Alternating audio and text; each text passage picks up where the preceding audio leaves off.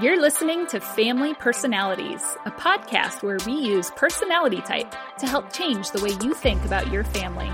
I'm Sandra Etherington, your personality type practitioner. And I'm Em Levy, personality type enthusiast. Join us while we talk about family, relationships, and parenting, all within the context of personality type.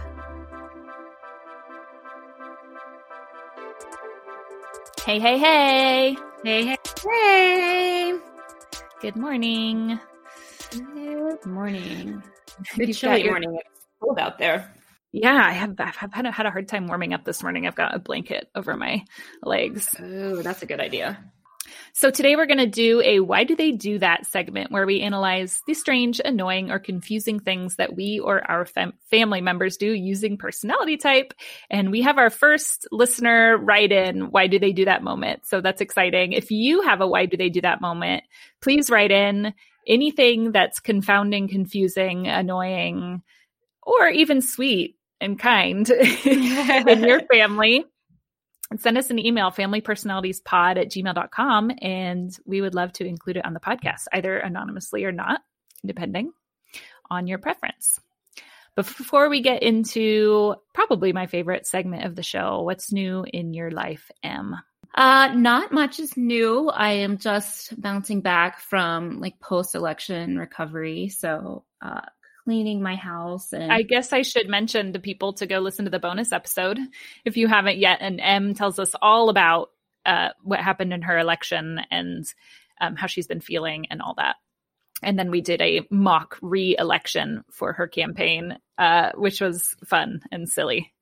But yes, lighthearted, which is the opposite of an election. But yeah, so I got to clean out my car. It looks like a political campaign office. I mean, just like stuff like that I'm just trying to get caught up on, like missing out on the last year of stuff. Yeah. So trying to get caught up on friendships and things like that, but also just recovering and trying not to put too much on myself. Yeah.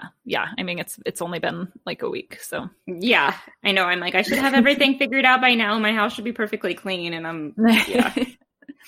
Give yourself a year to catch up. Yeah. It took a year to fall behind. It takes a year to catch back up. That's exactly what I'm going to go with. Yep, that sounds good. What's new with you? Oh, man. So my husband has been not working for almost a month now. That's been a really big change in our house and kind of nice. It's, I've been calling him my house husband, but only behind his back because I don't think he would want me to say that. Probably because I wouldn't want him to call me his housewife to anyone.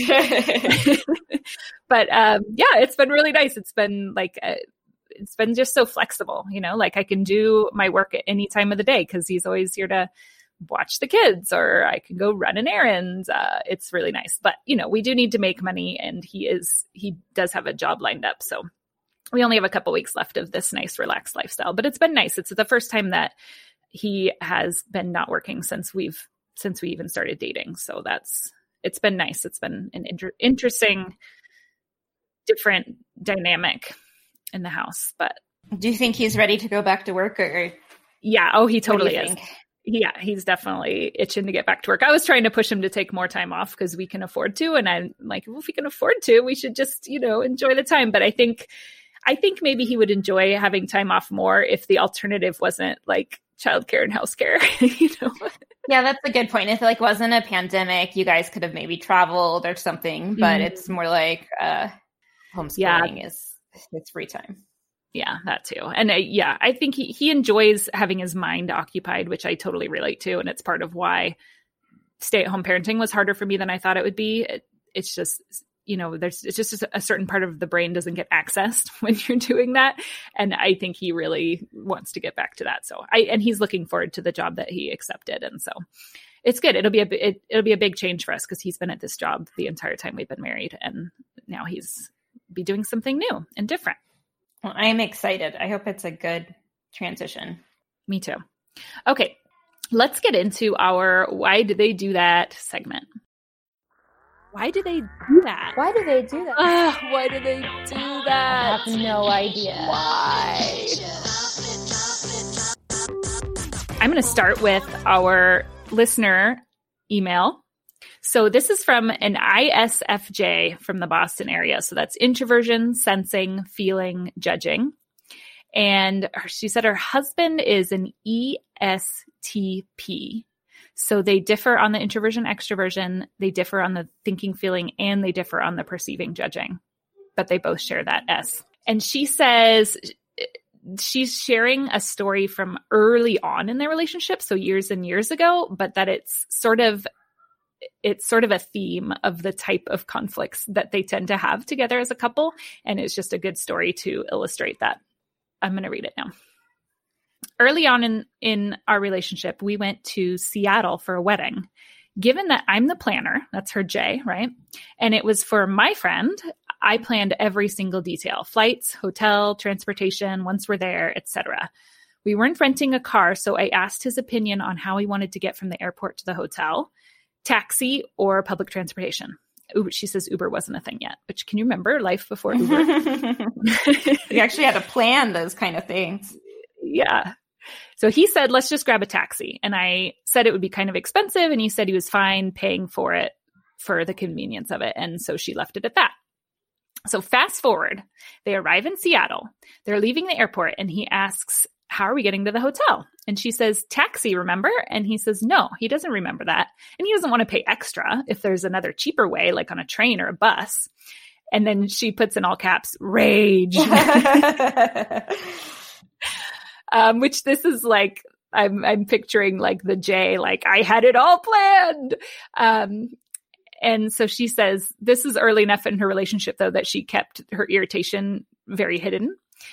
And so she says she had to scramble in the moment to figure out the Seattle public transportation system that she knew nothing about. And if she'd known from the beginning, she would have had the route fully planned before they got there. And then she says, since then on trips, she has made sure to learn alternate routes just in case he changes his mind.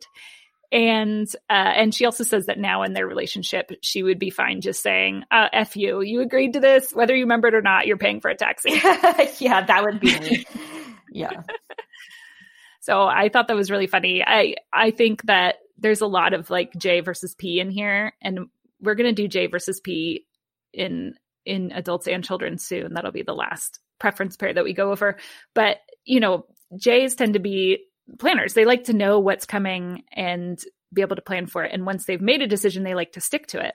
And her husband, as an ESTP, they're much more go with the flow. And I think what can be kind of infuriating is that they are totally comfortable changing their minds, but still being really strong about whatever it is they're saying in the moment. And so the fact that it was like, oh no, we should totally get a taxi because that's much more convenient. And then to later be like, no, we can't spend money on a taxi. That's too expensive. I could see how that would be really infuriating for a J, especially the J who did all the planning and now is her planning is falling apart. Yeah, I could. So like I'm the P and Sean's the J. Mm-hmm. And but on trips, I still feel like I'm the primary planner, but that's just typically, I think, what happens with women sometimes. Mm-hmm. But I'm like way more go with the flow, especially on trips. And Sean likes to know like everything, but I'm not as nice as our caller. I, from the very beginning, would have been like, F you, we're getting a taxi, carry on. Like, how comfortable are you, like, if you got somewhere and had to figure out a public transit system? Are you cool just like figuring that out in the moment? Or do you feel like before you get there, you need to know what that's going to look like? I feel like I'm unrealistically confident that I could figure it out. The problem, like, I just think, I can figure out anything. But anytime I've actually had to do that, like in Chicago specifically, twice now, I guess, I've gotten lost on their system. And their system is like very easy to figure out.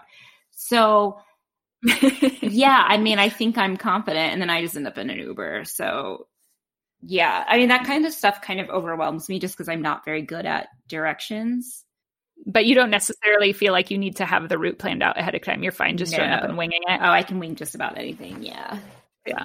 Yeah. For me, like, I can wing it if I have to, but I would much rather like ahead of time have looked at like the different trains and the different transfers and make sure I know exactly where we need to go and all that. And so it would really frustrate me if we got somewhere and my partner changed the plans and was like, oh, isn't there public transport? And I'd be like, but you didn't tell me you wanted to do that before. I totally would have like gone and planned it if you had told me, you know?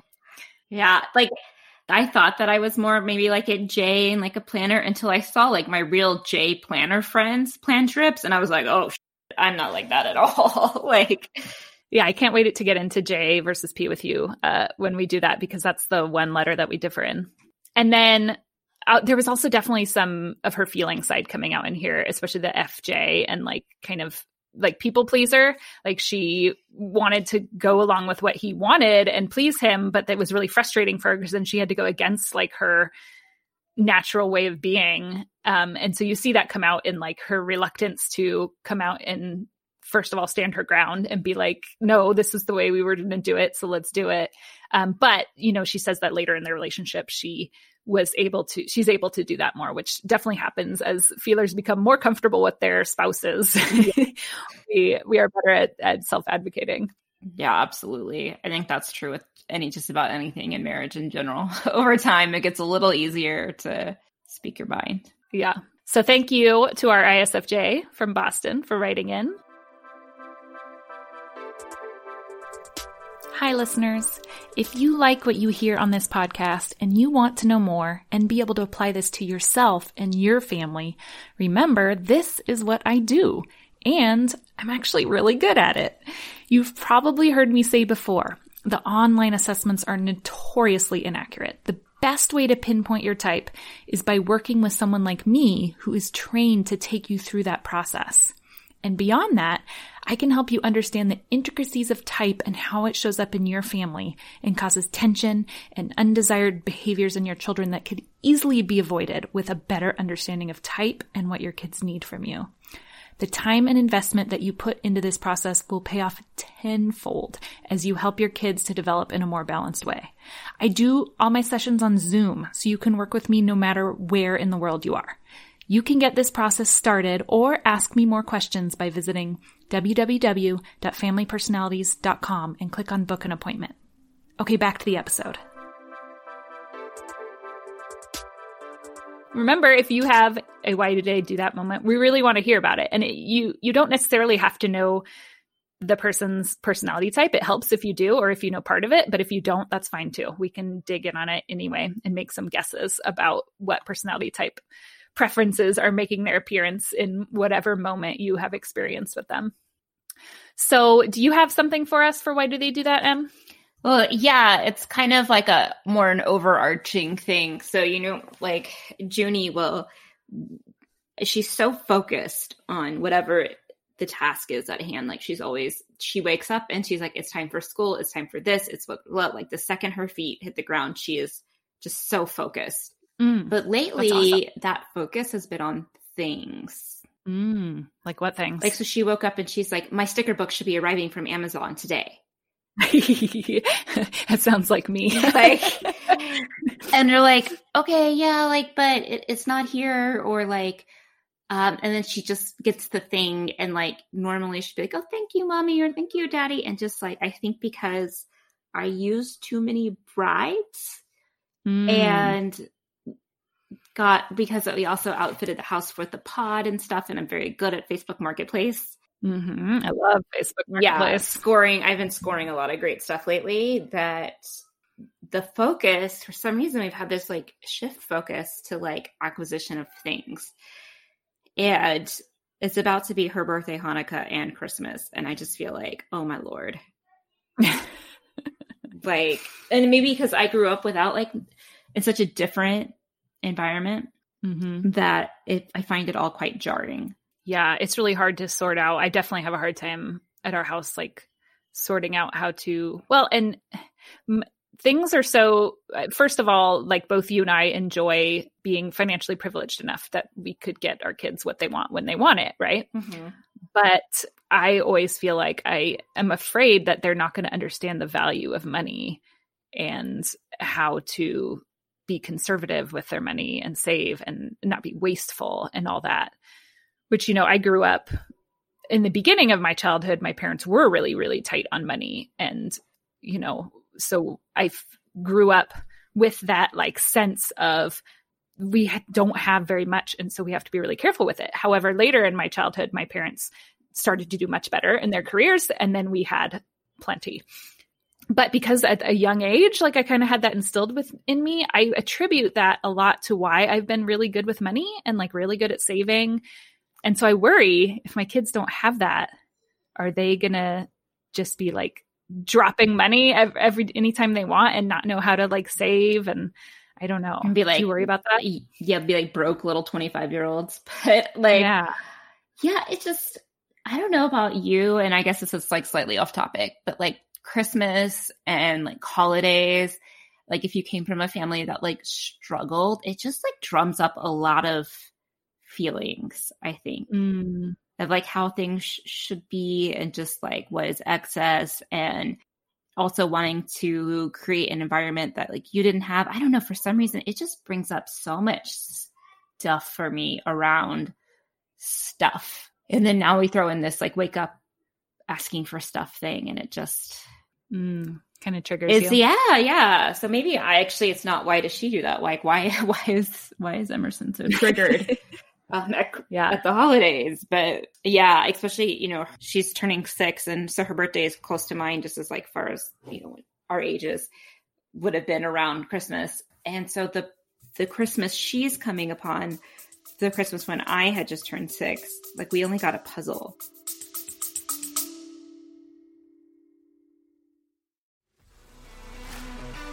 Sandra, I just heard Bill Burr's rant saying how women should be supporting female athletes and not Real Housewives who just yell at each other. That's ridiculous. Real Housewives is a sport. Join us on From the Bleachers, where we analyze the strategy and gameplay that our favorite reality stars use to earn additional seasons of play and social media fame. And if you're lucky, Sandra will pull out her apology play rubric so you can all see what an easy grader I am. I'm sorry, Mandy, but if you think Monica's apology to Heather on Salt Lake City deserved anything over a 2.5, you're delusional. Whether we're breaking down confrontation play, relishing the bravo, bravo, bravo moments, or awarding a tardy for the party, we are the only place you'll find in-depth analysis of the plays that your favorite housewives are making on our screens. From the Bleachers, a Real Housewives game analysis is available everywhere podcasts live.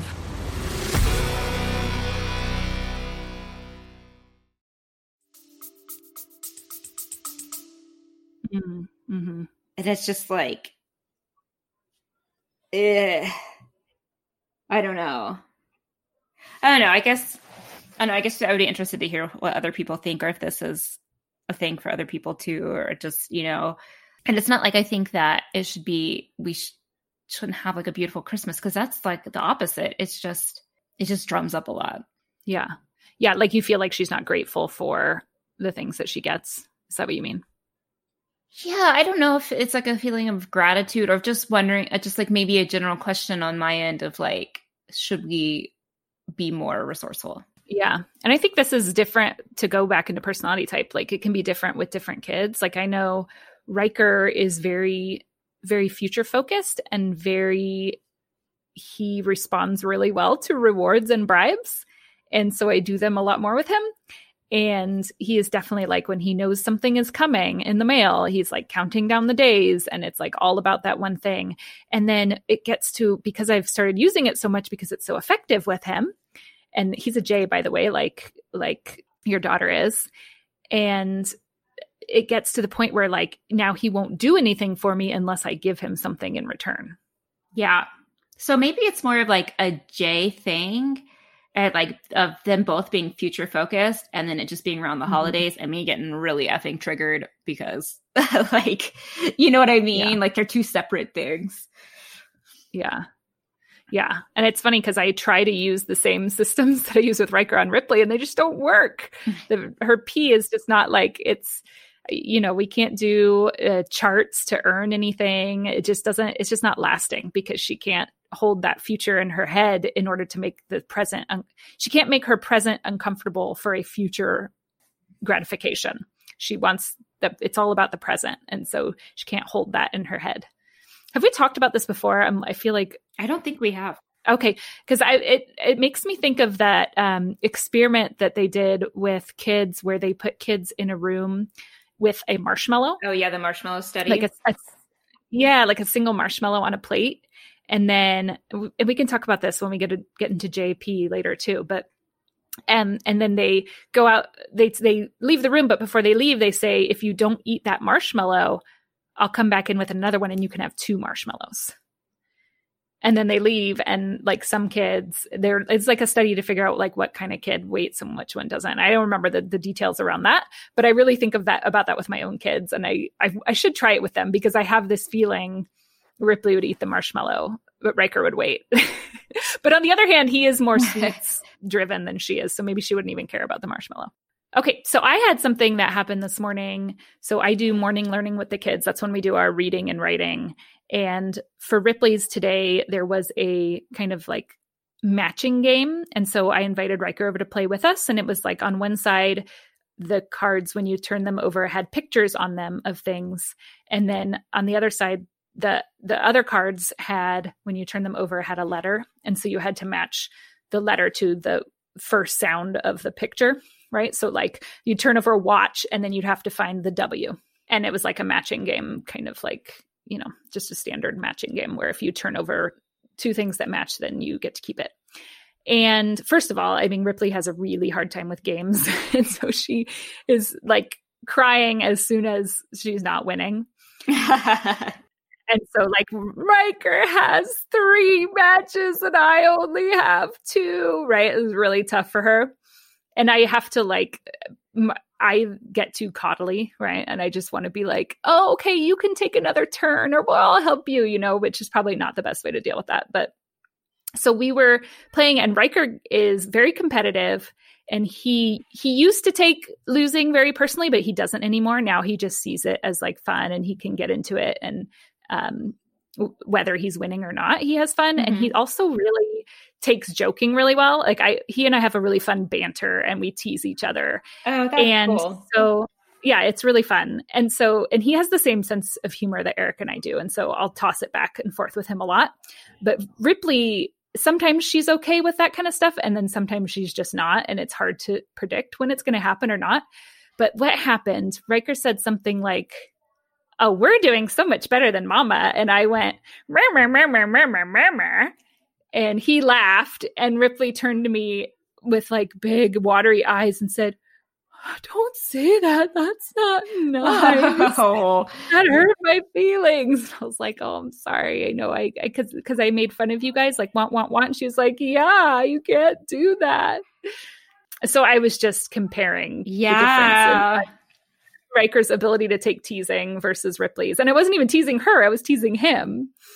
But yeah, I think it's that F is very sensitive, and to take things very personally, even if it's directed at someone else, she can be very sensitive to any sort of tension in the room, or someone putting someone else down will affect her just as much, or almost as much as someone putting her down. Sweet, sensitive soul. Yeah, she really is. So I really just have to remember that there's a positive to her sensitivity too, and that it's important, and it will lead her later in life, much as your authenticity now leads you. And we've talked about what great strengths it has brought to your campaigning, and remind myself that sensitivity is a positive in her, and not get too dragged down by the fact that I can't joke around with her. And you might be able to later, Yeah, I think I definitely will be able to. It seems like you take jokes quite well, Em. Yeah, but maybe I didn't at her age, so. Right. And I didn't either, to be fair, so. Yeah, I think I remember being very sensitive to, just being very sensitive in general. I was too. I couldn't take a joke at all. And I remember like my dad being like, can't you take a joke, and then that would hurt my feelings even more. Mm-hmm. And so I try not to do that to her. I try to say, oh, I understand how that hurt your feelings. I was just trying to be funny, but I understand that you felt like I was making fun of you or whatever. And try and be empathetic to it.